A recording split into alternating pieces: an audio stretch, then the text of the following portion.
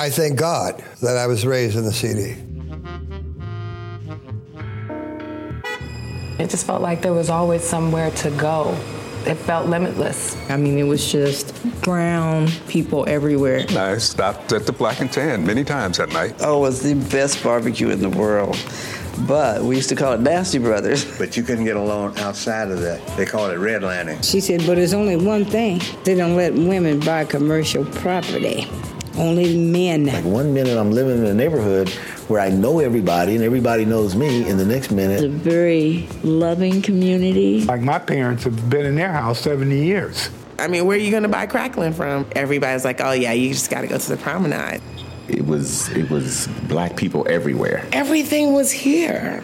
I mean, everything.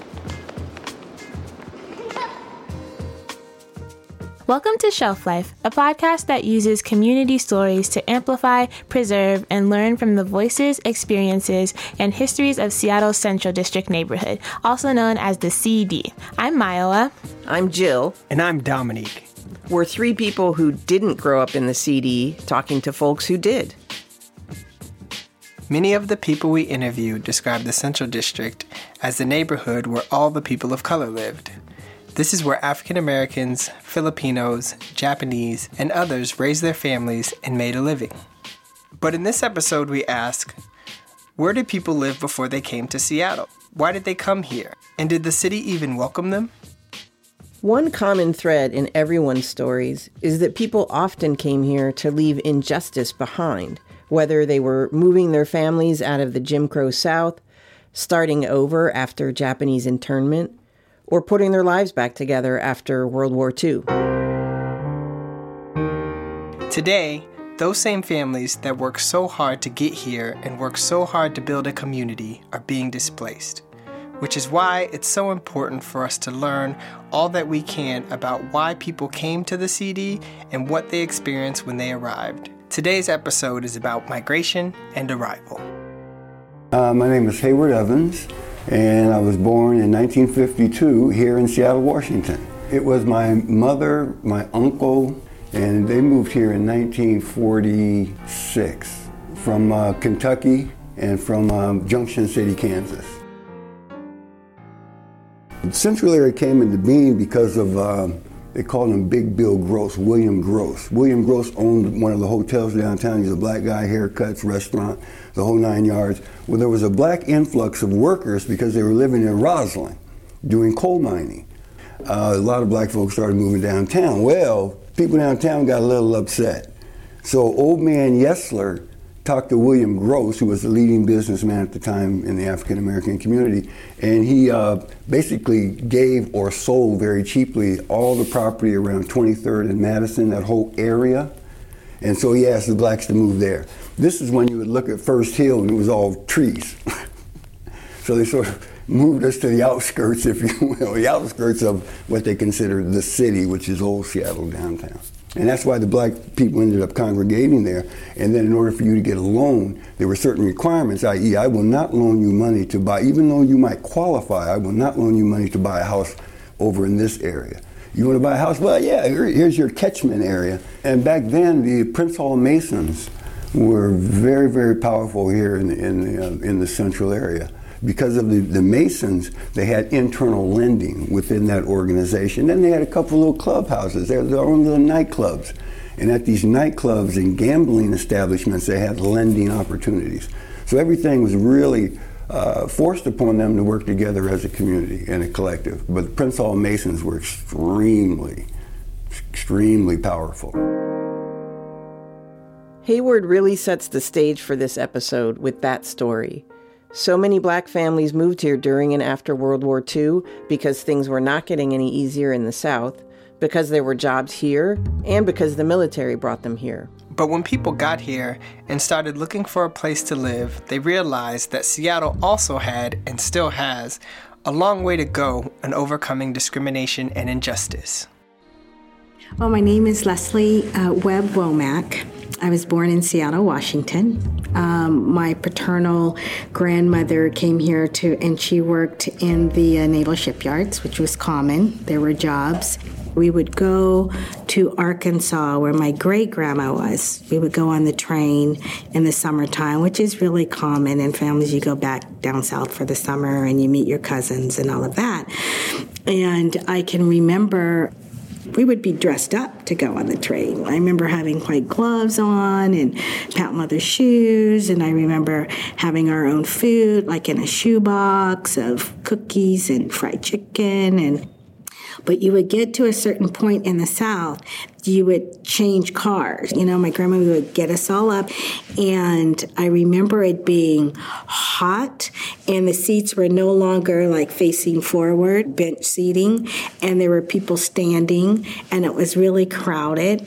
And I remember thinking, why would you move us here? And she would just say, just be quiet, we're not going to be on here long. And never really addressed it, until years and years after. Even when I was down south, we would, go to the movies with my cousins, and we would be walking on the outside going up to the top, which I thought was just exciting because here I was never allowed to go into the balcony in a movie.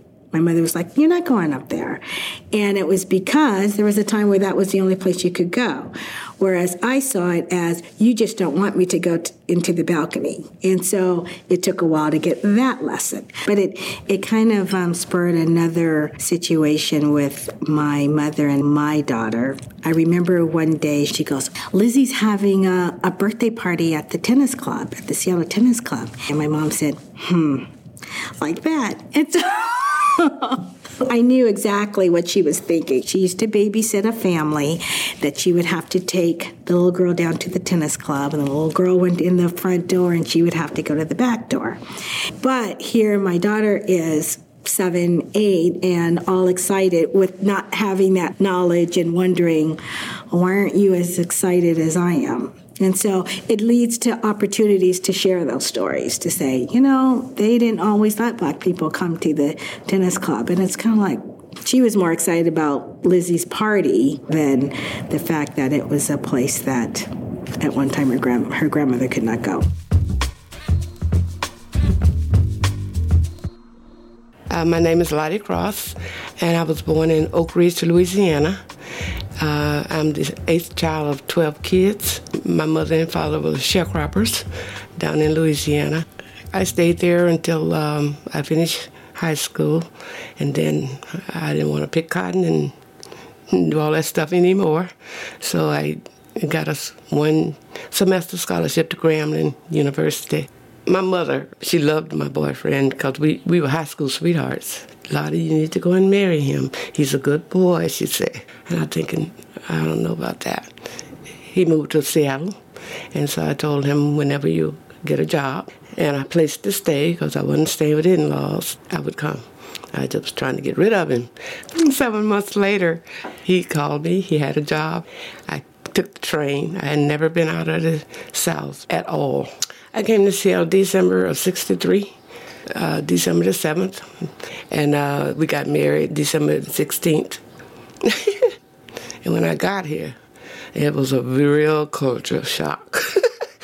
I wasn't used to being around white people. People didn't speak. Down in the South, we speak to everybody, just speak. And I'm thinking, these people don't speak to people. Well, Black people always speak, so it wasn't no problem with them in the Central District.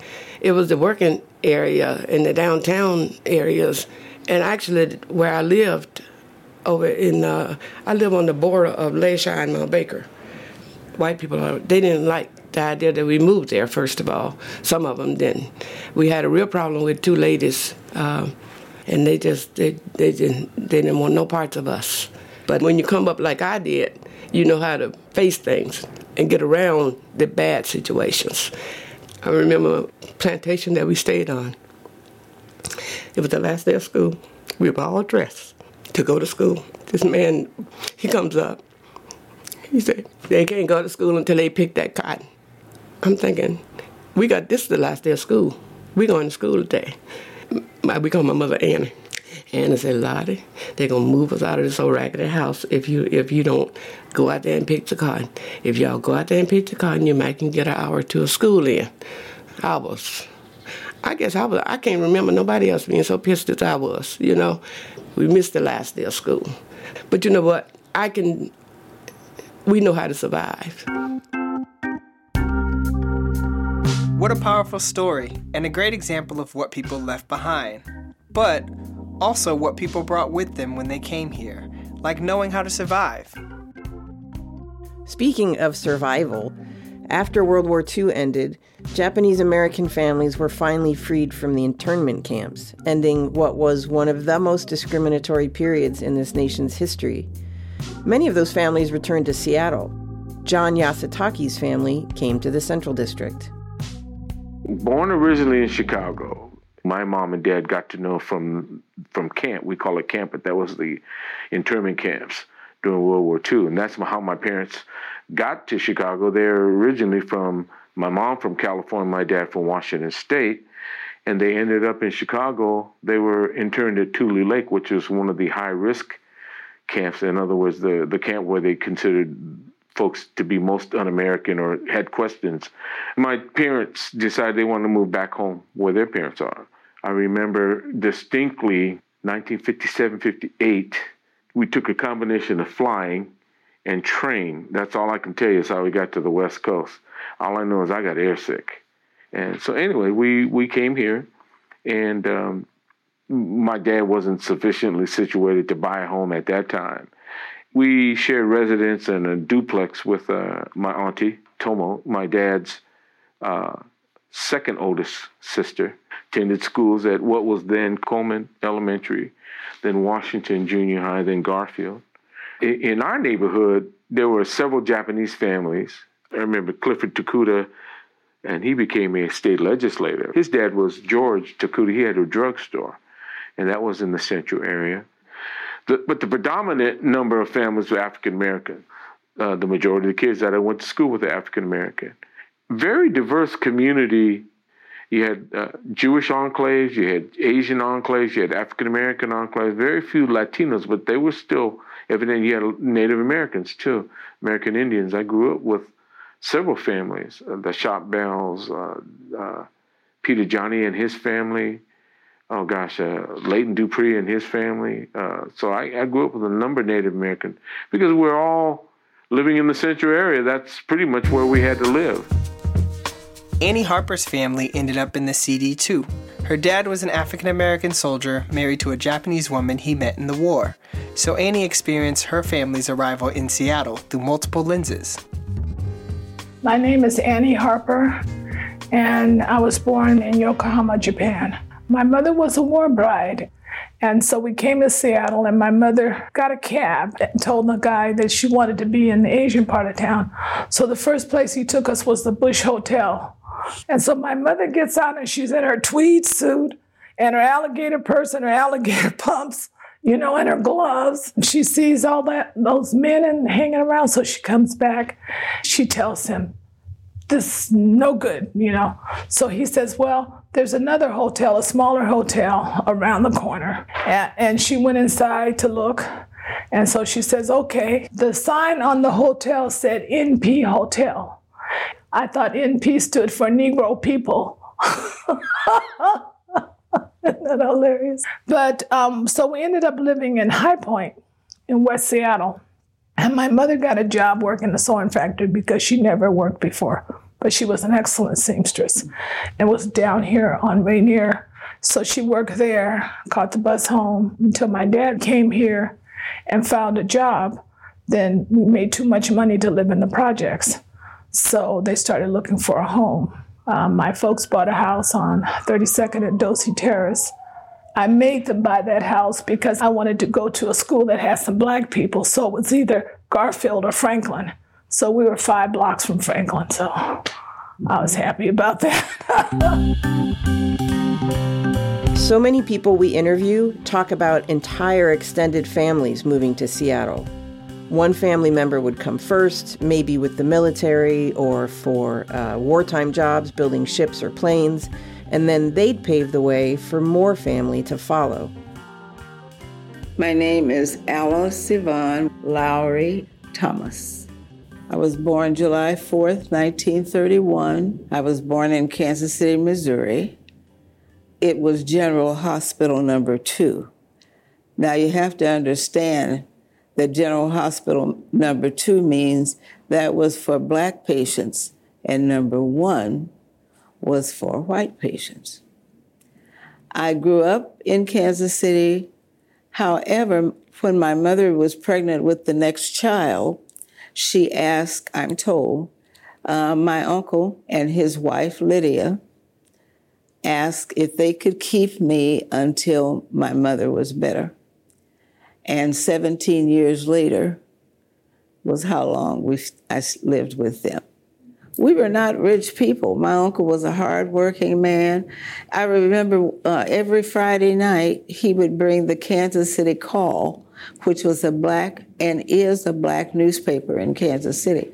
On Friday night we would sit down and he would read. He had a third grade education, but he knew how to read. So we would have that and we would have a Pepsi. That was our Friday night ritual. So I had a very full life until, I believe it was March 1948 when my aunt passed away. And my parents said I was to come and live with them. I think my mother realized that I was a very sad little girl. And she wrote to her sister who lived out here in Seattle and asked could I come out here and go to college.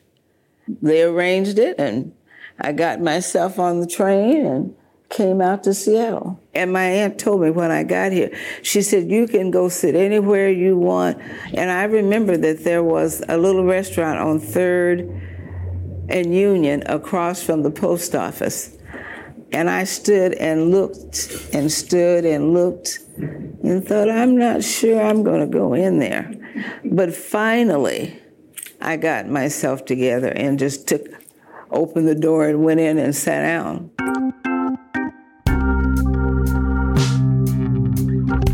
My name is Narvella Jackson. I was born in Okmulgee, Oklahoma.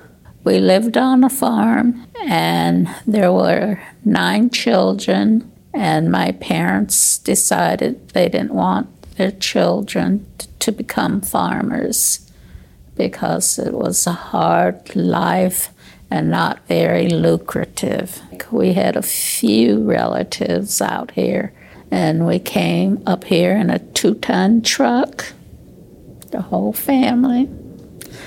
They found a realtor. They wanted them to buy a house down on Madrona Beach, but of course, that would have taken too much of my mother's money because she was the budget queen. So that's how we ended up on 25th, 215 25th Avenue. My dad was fortunate enough to get a job here with the city of Seattle. He worked for the street department. They would wash the streets down. And then he promoted from there to the auto section of the city until he injured his back, and he never worked again. They denied his claim with the city, so he never got disability from them. So my mother managed to get a job as a housekeeper in some of the hotels downtown, the older ones. I mean, she was, let's face it, she was tired.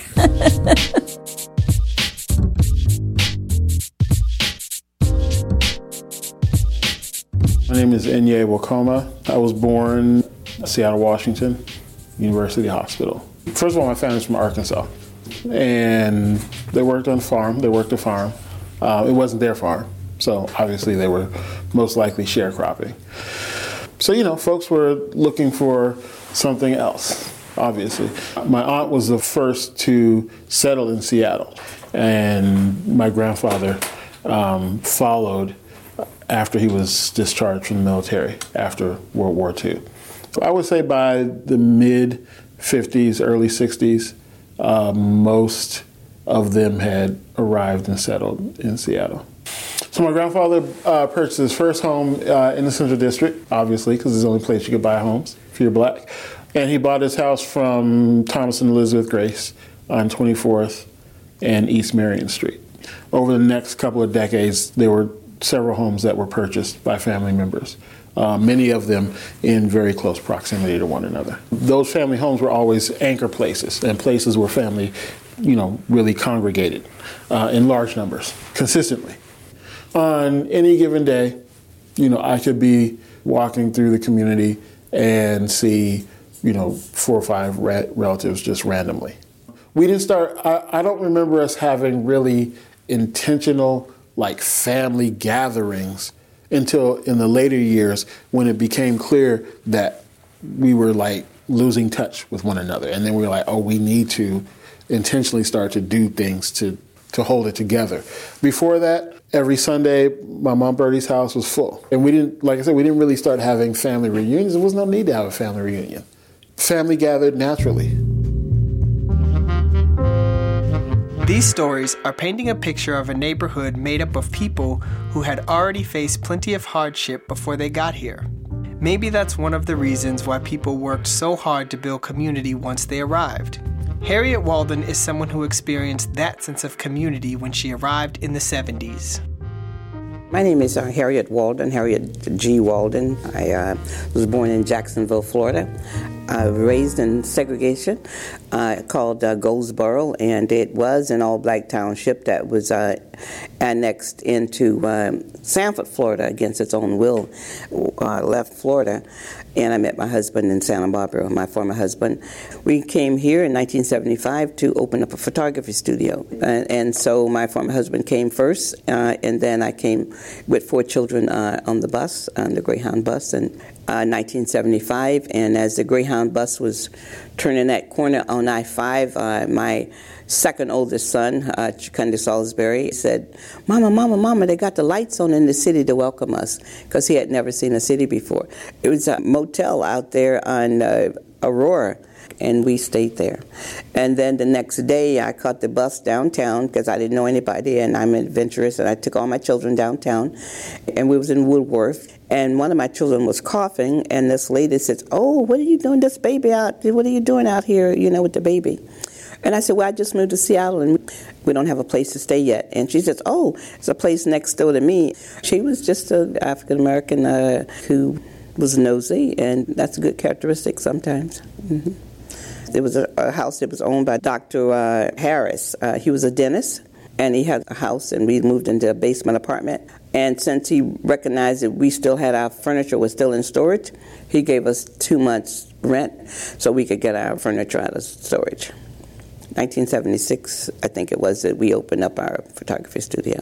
We were right there. At first we were called Salisbury Beaver Photography. Mr. Beaver, who owned the Fax at that time, when he gave us the money to open up our studio. And the next year he came, as a good man Mr. Beaver was, he came back and he said, take my name off of the business and just let it be Salisbury Photography. And that's what we did. He said, you have too many children to ever worry about paying me back. A great man, one of the finest that I ever met living in Seattle was Mr. Beaver. Yeah, he gave us our start in Seattle.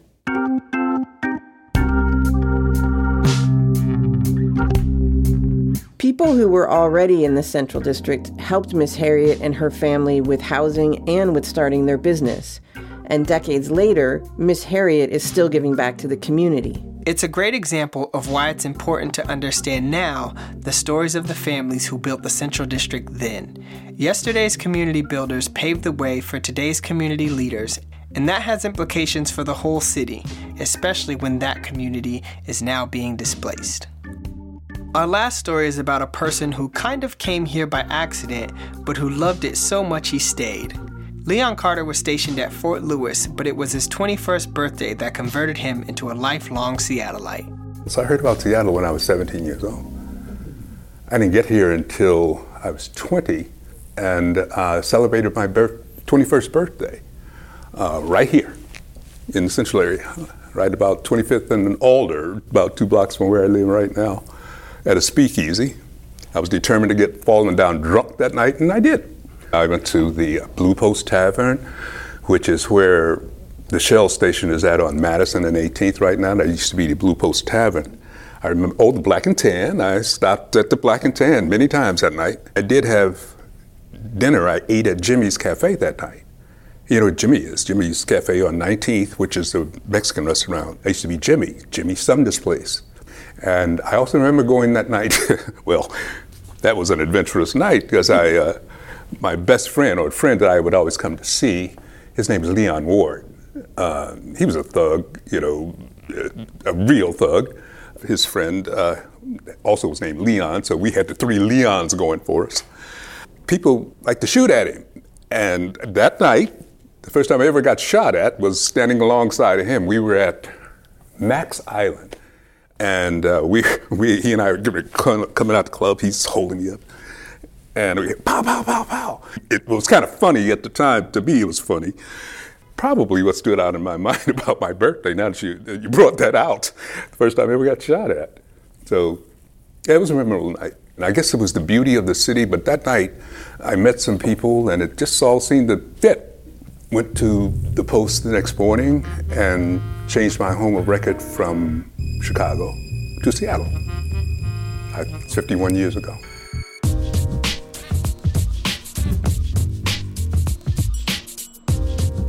You can follow Shelf Life on Twitter at Shelf Life Story, on Instagram at Shelf_Life_Stories, and on Facebook at Shelf Life Community Story Booth. Engage with us and let us know what you thought of the episode by using hashtag ShelfLifePod. You can listen to all of our published community stories online at shelflifestories.com. Shelf Life is a community story project that is recording and sharing oral history interviews with people who have roots in Seattle's Central District neighborhood. We are artists, filmmakers, historians, entrepreneurs, librarians, activists, and neighbors. Our goal is to amplify, preserve, and learn from the voices, experiences, and histories of Central District communities. We hope these stories can contribute historical context to the conversations that shape the way we think about change, community, displacement, and growth in Seattle and in cities around the country. Shelf Life, the podcast, was recorded, edited, and produced by Jill Friedberg, Myowa Aina, and Dominique Meeks in Seattle, Washington. Original score by Bubba Jones. Special thanks to King County for Culture for the grant that makes this podcast possible. The stories featured in the podcast were recorded in 2016 and 2017 by Jill Friedberg, Myowa Aina, Dominique Meeks, Henry Luke, Chieko Phillips, Leilani Lewis, Rachel Kessler, Sarah Post, and Lulu Miles. Thank you for listening.